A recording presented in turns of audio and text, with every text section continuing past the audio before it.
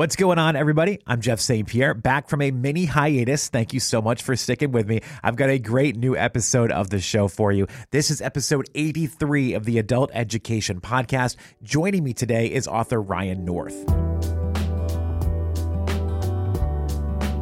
Thanks for hanging out. I appreciate you taking some time out of your day to listen to the show. Adult education is a fun project for me that I do out of the love of conversation and learning. If you want to support me or the show, the best way to do it is to leave a 5-star rating on whatever platform you're listening on. I can see through the metrics of the show that most of you listen via Spotify. That's great. Those 5 stars are huge. If you are using a platform that allows a review, please share a few words too. That also really helps the podcast algorithm gods. Now, maybe I'm crazy or a little too practical, but I've always found myself wondering if the evil plots from villains in comics and shows would be possible to pull off. Like when I watch Despicable Me with my daughter, sometimes I wonder, could there actually be a shrink ray? All right, maybe that one's a little bit further out there, but so many of the evil plans have roots in reality. And with little funding, they could actually be true. That's what best-selling author and comics writer Ryan North has tried to prove with his funny and captivating new book, How to Take Over the World: Practical Schemes and Scientific Solutions for the Aspiring Supervillain. Ryan's been writing comics for years, including work with Marvel and DC Comics. He's been tasked with inventing new and ambitious world domination schemes. But Ryan didn't just want his to be the most extravagant or insane ideas. He wanted them to be based in reality. He wanted them to actually be possible, and that's what this book is really all about. How to Take Over the World takes a deeper look at some of the classic supervillain schemes and says, but what if that could actually work? Ryan uses his background in various aspects of science and speaks with all kinds of experts to show how even you could be a great supervillain. Well, you and like $56 billion. Some of the topics include how to build the perfect secret base, controlling the weather for a perfect crime, time travel, cloning dinosaurs, the search for immortality, and so many more. I loved this conversation with Ryan. He's a very interesting and funny guy, and the book is great. If you're a science or comic nerd, you're definitely going to love this, but I do think it's great for anyone that just likes to think outside the box. Now, before we jump into the conversation, I just want to take a quick second to remind you to rate Adult Education on whatever platform you're listening on. 5 stars would be awesome if you don't mind, and leave a review if you have an opportunity to do so. And don't forget to find us on social media. I'm on Instagram at Adult Education Podcast. Here I am. There he is. How's it going? It's going fine. Good. I never know with these like promo tours. Like I'm afraid to talk until I'm talked to first. I don't know if you're on with somebody else. I don't want to interrupt. Oh no. I joined early to be safe. And then when the video's off, it's like me in a fancy suit. It is. And then when it's on, it's like, here's what I look like now after pandemic. Well, you're a very handsome man. Let me go ahead and throw it out there. You're not so bad yourself. Thank you. Thank you.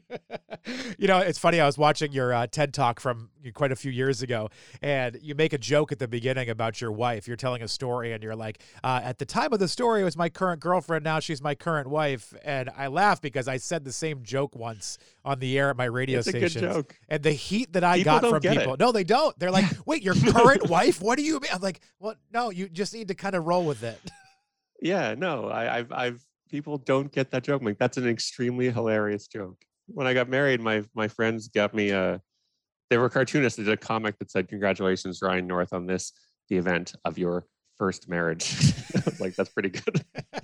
I love the book, and I was thinking about it. I have to take a flight tomorrow, and I was like, I should take this book on the flight with me, but now I'm worried I'm going to get flagged if I bring this. Yeah, I mean, the book's only out yesterday, so you would be the first. Yes. I have no data I can share with you on whether it gets you flagged or not just yet. Well, Ryan, the book is called How to Take Over the World: Practical Schemes and Scientific Solutions for the Aspiring Supervillain. And I think what I appreciate the most about this, and I have not finished the entire thing yet, but what I appreciate is how it's like fiction and nonfiction all mixed together into one. It's very interesting the way you weave this. Yeah, it was something I sort of stumbled across with my last book, which was called How to Invent Everything, a Survival Guide for the Stranded Time Traveler. And the idea there was it's a repair guide for a time machine because you rented a time machine, it's gone back in time and it's broken. Now you're stuck in the past. So here's how you rebuild civilization. And I realized that like the fictional candy coating of that really motivated the nonfiction. You had a reason to learn, a reason to care.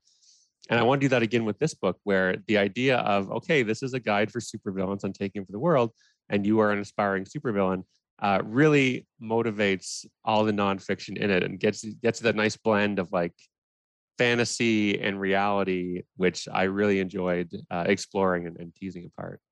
I kind of had, I'm glad you mentioned time travel, because I had a bunch of like Back to the Future moments while I was reading through this. And I kept thinking to myself, what if this book somehow ended up on a bookshelf, say 40 or 50 years ago? Like, I know a lot of the technology wouldn't have been available back then, but like, what about planting these seeds into people's minds 40 or 50 years ago? Yeah, when I was doing How to Invent Everything, I realized that this book I'm making is probably the most dangerous book to put out of time because it has all this information and all this nonfiction that you need to know.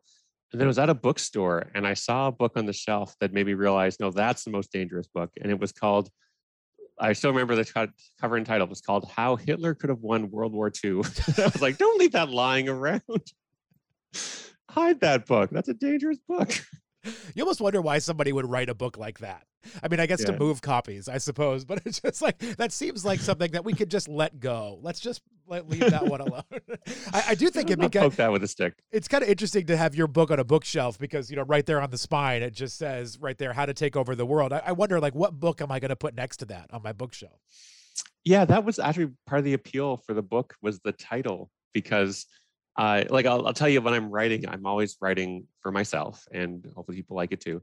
But I have this thing where I'm usually writing comic books and I try to write all ages, which doesn't mean for kids. It means that adults can read it and kids can read it. And the secret to writing all ages books is that everyone keeps their clothes on and nobody swears and you've got an all ages book because kids are smart. They don't want to be talked down to.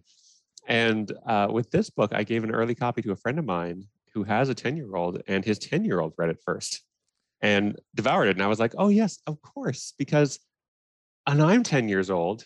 If I see a book called How to Take Over the World, I'm absolutely reading that book. And like as an adult, I'm curious about the actual science and technology we explore in the text. But as a kid, you're like, here are 9 world domination plots, and all I need is $56 billion to pull all of them off. I've got a goal now. I'm good to go. That's it. I mean, just call up Elon Musk and get a loan and you're fine. You're in business. Was there another book or another piece of work that inspired you to take this dive, and maybe even with your previous work too, to take a look at practical applications for something that we would think is completely absurd? Yeah, I really enjoyed the idea of taking a wild premise completely seriously and following through on everything that implies. And it sort of came from my work writing supervillains for Marvel and DC, where your job is to come up with a plot for the villain to have, and the best villains always believe that they're the heroes, and to have this plot be foiled at the last second. And there are 2 thoughts. First of, what if the villain didn't have to lose? But the second thought was, well, here in the real world where we don't have mind control rays and we don't have shrinking particles, how much of this is credible? How close can we get to like cloning dinosaurs to make an entrance on, or to have a secret base floating above Antarctica, or to dig to the Earth's core to hold it hostage using only actual science and technology? And then this is a great lens to view like what's going on. There's a later chapter where we talk about immortality, which is a classic supervillain scheme. I'm going to live forever. But there are tech bros in California actively pursuing that because they don't want to die. So it was surprising how astonishingly credible a lot of these schemes were.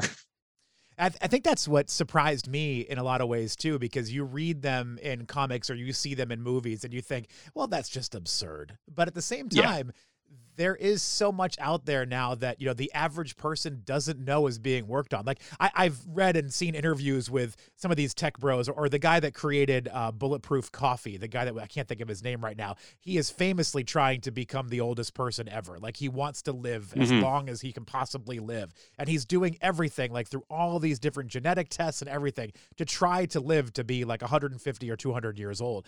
And it's fascinating that people are actually making waves in this process right now. One of the most attractive ideas about immortality is that like everyone gets it, right? Of course it would be good if I didn't die. And I could do so much better in the world if I could live more than the 80 years that we can reasonably expect if we're lucky. And part of the fun of researching that from the supervillain point of view is that yes, that's true. But when you look at the societal things, like the whole thing falls apart because any sort of immortality is going to be a medical intervention or require technology. If you're uploading your mind to a computer, you need to have the technology to do that. If you're extending your telomere so you your cells can live for a lot longer. That's a medical intervention. And both of these require money to do and for upkeep, which means that at a societal point of view, you could end up producing this like cartoonish dystopia where rich people live forever and poor people die. And that's so like inarguably bad for civilization as a whole that it made a nice trick in the book for enlightened supervillainy, where if you are as a supervillain are trying to become immortal, then you can research this stuff and do the same things that everyone else is doing, but you keep it a secret that you've actually made it work, so that you're the only one who's immortal. You hide all these civilization-ending catastrophes from everyone else because they don't know it's possible, and you alone benefit from this hugely elongated life. And it's this nice sort of twist where you're helping the world by helping only yourself, which feels like the peak of what a supervillain is usually trying to do. Like, I'm the good guy, but me first. Every time you've said that a couple different times, and it's funny because I always picture my immediate thing is I picture like Thanos and how convinced he was that he was doing the right thing. He never broke. He was convinced from the very start that he was doing the right thing. Well, you look at Thanos, like here's a guy who's trying to kill and succeeded in killing half of all life in the universe. Clearly bad, but his motivation was not, I want to kill half of all life. His motivation was, I want a sustainable world for future generations. And I think most of us would agree that we want something sustainable. We want to leave a good planet for our children. We want a sustainable world for future generations. Where Thanos erred, and I'll go on record saying this, is when he tried to kill half the universe. So like the motivation is relatable. It's just the implementation is where most villains fall apart. They try to go too direct or in a way that ignores the costs of what they're doing. Is it weird that I feel comfort in knowing that there are people like yourself behind a lot of these stories that we've read and we've seen over the years that actually take serious consideration into what these, villains are doing? It's not just like, what's the craziest crap we could have these villains do and throw it out there? You're actually thinking about what it is to see if it's even humanly plausible. Yeah, I think the best villains are relatable. And when you're writing, you want to write a good story, end of the day. And the best stories are ones in which the villain gets really close to winning and you look at him and say, maybe that person should win. And then the heroes come up with some clever scheme at the last second to foil them. And what I realized as a writer is that we comic book writers are coming up with these increasingly credible world domination schemes and then foiling them ourselves by putting these pins in our own grenades so the heroes can win. So the fun of this book was saying, okay, so let's not do that. Let's have the villains go all the way. And what would they need? How far would that go? What would the world look like? What could we accomplish? Because I really like the idea of super villains being someone who works outside of existing power structures to accomplish things that aren't being done otherwise. And that's also what superheroes do, right? Like Batman isn't a police officer. He's a vigilante. He works outside power structures to make the world a better place. And those two extremes having the same motivation, I think, is really fun. That is an interesting way to look at it. And I never really thought too much about the vigilante aspect of it, growing up, because when you're a kid and you're younger, you just think it's exciting. Like Batman's awesome. Yeah, exactly. But then as you get older, you're like, he's kind of a bad guy in a way. Like he's a guy doing questionable things for the right reasons against people that are doing questionable things for the wrong reasons. So it's kind of like, it's an interesting thing to look at from a philosophical standpoint. Yeah, I love Iron Man for that because Tony Stark is this charismatic jerk who's doing things for the right reasons now, but he spent the first part of his life manufacturing weapons to whoever would pay the most. So there's that complexity there, and that blurry space between hero and villain, I think, is Tony spent some time there. Iron Man spent some time there.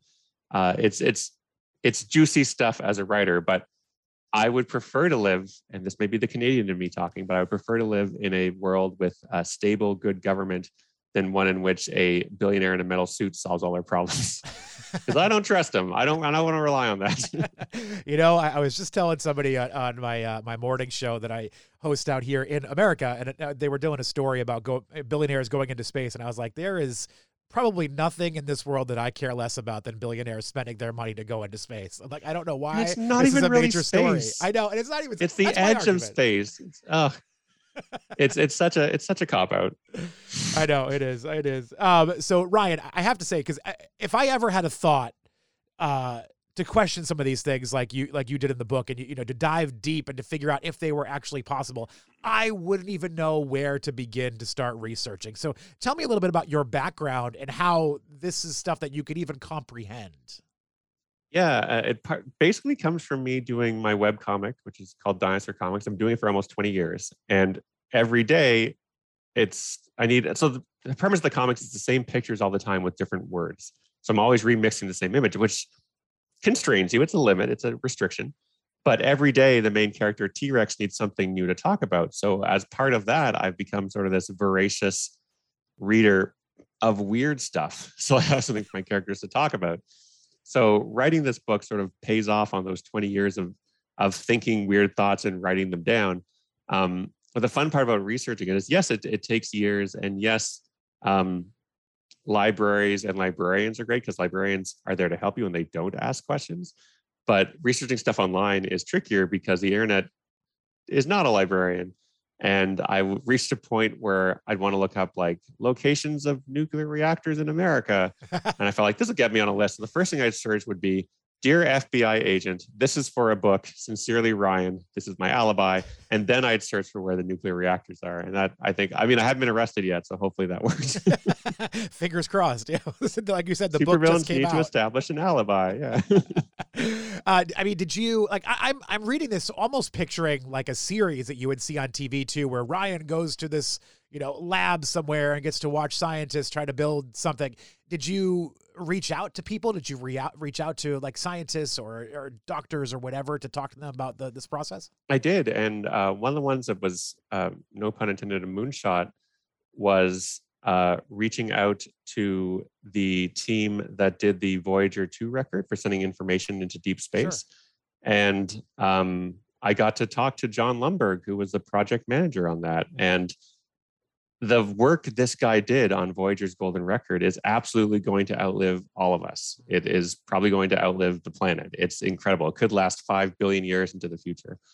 And so talking to this man who was very generous with his time, felt really special. like I was getting away with something.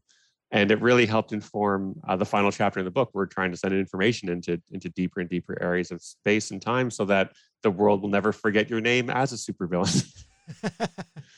What was something when doing the research that you were surprised by how close we actually were? Like, we were already discussing a little bit about, living forever, but was there something else in there that you were like, wow, we're a lot closer than I thought we were on this one? Yeah, it didn't make it into the book in the end. I wanted to research the classic supervillain scheme of throwing your enemies into the sun. Oh, okay. And it turns out it's too easy. NASA's basically already done it with the Parker Solar Probe, which has a orbit that uses planets to slow it down and gets closer and closer to the sun each time it loops through. It wouldn't take much to modify that to send something into the sun. And so, unlike most of the other chapters, this was actually a relatively simple problem. It only takes $500 million in 5 years to get there, but it didn't point to anything deeper and more interesting that we can explore along the way. It just became like, I'm surprised it's this easy to send your enemies into the sun, and I wish it wasn't because I want to talk about it more, but it just felt like it would be a 2-page chapter. Like, here's how you do it, done, next. I hope that wasn't going to be your lead-off chapter. If you don't like this book, skip this chapter because I don't want to end up in the sun. There was a book I was just reading that was about music, and it was the idea of quote unquote selling out. So a lot of artists that were in the underground music scene that then sold out to go onto major labels. And the author had said something about cutting a few artists because at the end he was like, well, the story just doesn't matriculate the way that I was hoping. I did all these interviews, I did all this research, and found out, yeah, it was just a basic story of a band signing a record deal. There was no real anything on this. Yeah, that's the joy and the horror of research is you don't know where it's going to take you. Yeah. And the benefit of that was the first 2 chapters in the book are building a secret base and starting your own country. And those were originally going to be 1 chapter, but there's so much interesting stuff about people trying to like dig these self-sustaining communities and people trying to start countries all over the world just by declaring that they're kings, and all this interesting political and leadership and human nature stuff that you get into when you start thinking about those sorts of issues, that it basically demanded to be 2 completely separate chapters. It's wild that in this day, we do see people that think they can just walk into a place and go, I am the king of this land. Like, here's my flag. Yeah. And like, that's one of the things I wanted to get across in the book is that this doesn't work and it's not even a good idea. Like the thing I always go back to is like regular, boring, pedestrian, real crime is robbing a bank. Yeah. And exciting, charismatic, supervillain crime is stealing a bank. You got to take it to the next level. And so I wanted to explore those sorts of things that we don't see in the real world. And we get to have fun with these thought experiments of what you can do if you try to do this sort of stuff seriously, and not get into like the nitty gritty of, real life hostage taking, which is horribly traumatic, and all the bad things happening in the world today. Like, I don't want to have the reader be bogged down in that. I want them to be on the level of ideas and concepts. There is a disclaimer you put at the beginning of the book, and I like at the very end. You say, normally here I'd add don't try this at home, but just to be safe, don't try this anywhere. Was there something in your research and in the book that you were like, no, but seriously, don't try this anywhere? Yeah. Yeah. The chapter on controlling the weather, which segues into a talk of geoengineering. And the idea there is that climate change is causing the world to get, on average, warmer. And if we could reduce the amount of sun hitting the planet, then we could solve part of that problem. And one way to do it is to, in the stratosphere, spray out sulfur dioxide, which will make a white haze, which reflects about 2% of the sunlight, which is enough to bring Earth back to pre-industrial levels. And I'm sure there's people hearing that saying, great, climate change is solved. Terrific. But the problem there is, A, it doesn't solve all the issues, just solves the heat thing. But B, you've now got a human hand on the global thermostat. And so if a tornado happens somewhere, it's no longer a random act of God. It is, I can blame the person who altered the world's weather, which is like a recipe for global conflict, 100%. And the challenge with geoengineering is that people have worked it out. They've priced it out. And for $7 billion startup costs for modifying planes to reach the stratosphere and about $3 billion ongoing, you can do this. And that's within the range of like one crazy billionaire deciding I'm going to be a hero and save the world this way. So I wanted to make it clear in that chapter that like, even if you are reading this with $10 billion, there are some downsides that I've gone over in great detail. Please consider them. And I've had a friend when I first announced the book being like, Ryan, this is a really dangerous book. You can't do this. And I was like, look, I am a comic book writer. And if I can see these plots and I can come up with this, surely those with the means to implement them can also do that. And I don't think the answer is to like hide our heads in the sand and say, hopefully no one does it. It's to like have a public discussion and be like, let's all agree this is bad so that no one will do it. That's a good point that you bring up, because I had that thought too while reading it. And I love this idea that I mentioned before about you taking things that, to the layman may look absurd or like a normal comic book plot, but now you're making them real and you're taking a look at what they look like in the real world. I got a book many years ago. I think it was called The Science of Harry Potter. And it looked at a lot of the things that went on in the Harry Potter series and could some of those things be real? Now we're talking about witches and magicians and whatever. So there is a certain element of that where you're just like, okay, this is crazy. But I was wondering with this, you are literally laying the groundwork for a lot of things here. So was there ever a point where you're like, maybe I shouldn't do this anymore? I think there's never a point where I was like, oh, I shouldn't do this. Then I probably wouldn't have done it. I think the closest one was I was working on the chapter it's about the internet and ways you could try to disable it and how that probably wouldn't work. And that segues into a discussion of election security. And I was working on that around January 5th, January 6th, that time. And what at the time was this sort of more goofy thought experiment of imagine if people didn't trust the machines they were voting on became very real. And so that ended up adding a footnote in the book being like, okay, so in the 2020 election, the machines that Trump had these conspiracy theories for are actually properly built and don't have the exploits that we're discussing here. So this is not, don't read this book and think the election was robbed. Read this book and think, wow, there are countries that have really bad election security and think it's fine because people trust computers. And you should never trusting Peter on something that you can't fix after the fact. How long were you working on this book? 3-4 years. Part of the first part for me, part of writing a book is first thinking about it, because when you're embarking on a project that's going to be 3-4 years long, you don't want to commit to something you're going to hate. So Sure. it's like getting a tattoo. You're supposed to think about it for 5 years before you get it, and if you still like that idea, do it. So I thought about it for a while, and then got more and more excited about it, and that excitement of, I can't believe I get to write this. I can't believe I get to spend my days researching how to bring back dinosaurs in the real world, and then writing that down is something that I can do. That's the joy of it for me.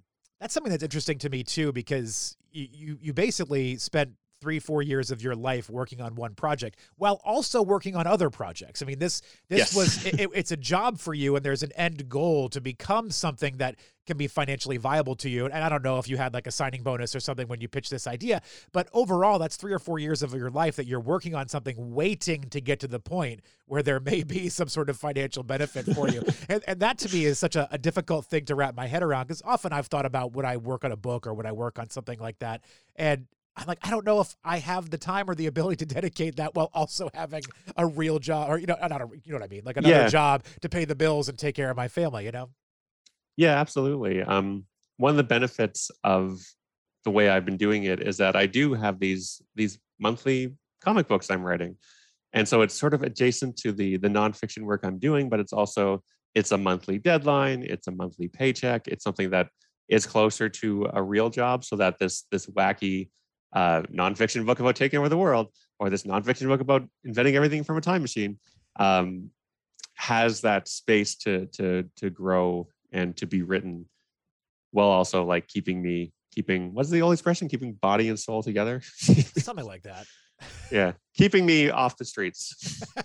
Was there a point while you were doing the research for this while also working on other comics where you submitted something and they were like, hey, yeah, this is a little bit too close to reality for us, we're going to need to spice this up a little bit? No, thankfully not. There hasn't been that problem, which is good. But I love, like, I've worked a lot. Spent 5 years doing Squirrel Girl for Marvel, and she's a character who is a very smart young woman and often solves her problems, not with her fists, but with her brains. And so that type of lateral thinking of how can I use the pieces I have to construct a solution that leaves everyone happy without having to just like punch someone until they stop doing crime, really tied into the book. Well, they're both the same sort of thought process of how do I take what I have to make this seemingly impossible thing happen? So they were complementary in a nice way.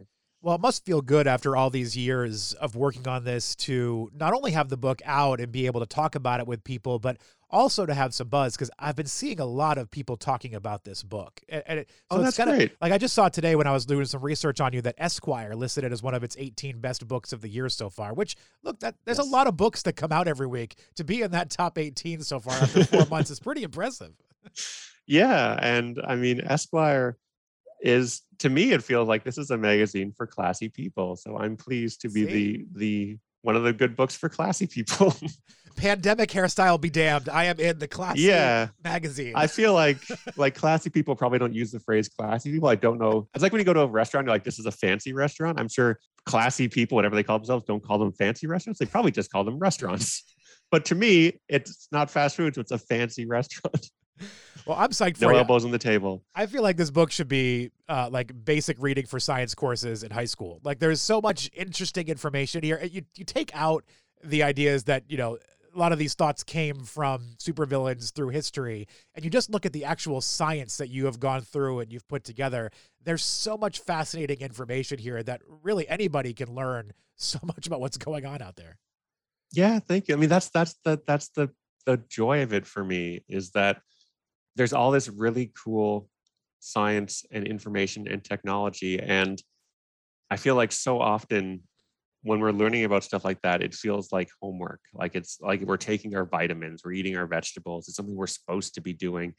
And I feel like the reality is this is really cool stuff, and it's really interesting stuff. And if we have a fun lens to view it through, where it becomes something we want to do for fun, it's fascinating and interesting, that turns it from homework into fun. And anytime when I'm learning and it's fun, I'm like, this is great. I feel like I found a cheat code for life. I'm having as much fun as playing a video game, but I don't have that sense like I feel like I'm wasting some time. I should be working when I'm playing a video game. So it's nice. Spoken like a true comic writer. I found a cheat code for life there. I love it, Ryan. Exactly. This is really fantastic work. I can't wait to dive in here and finish it, because what I've gotten through so far it's totally piqued my interest. So the book is called How to Take Over the World. I moved it to my left, so I have to get it to read the rest of it. Practical Schemes and Scientific Solutions for the Aspiring Supervillain. Ryan, where can people go if they want to follow along with your adventures or find out more about you? Yeah, you can find me at ryannorth.ca. That's sort of all my stuff is there. And this book in particular, we have a website that is supervillainbook.com for all your supervillain book needs. I suppose that's better than howtotakeovertheworld.com. That will definitely get you flagged. Exactly. This is a non-suspicious URL for your history. Don't worry about it. You'll be fine. Well, I will take this on the plane with me, and I'll see what happens, and I'll report back to you, maybe, as long as I'm not taken to a black site. Yeah, I'll watch the news to see if you... Ryan, it's been a pleasure, man. Seriously, thank you so much for your time. This is great stuff. This was great. Really appreciate you having me. Thanks so much. Big thank you to Ryan North for his time. This conversation was just a ton of fun. The book is called How to Take Over the World, Practical Schemes and Scientific Solutions for the Aspiring Supervillain. And it's available wherever you get your books. Thank you for listening this week. I appreciate you sharing some of your day with me. Until next time, be well.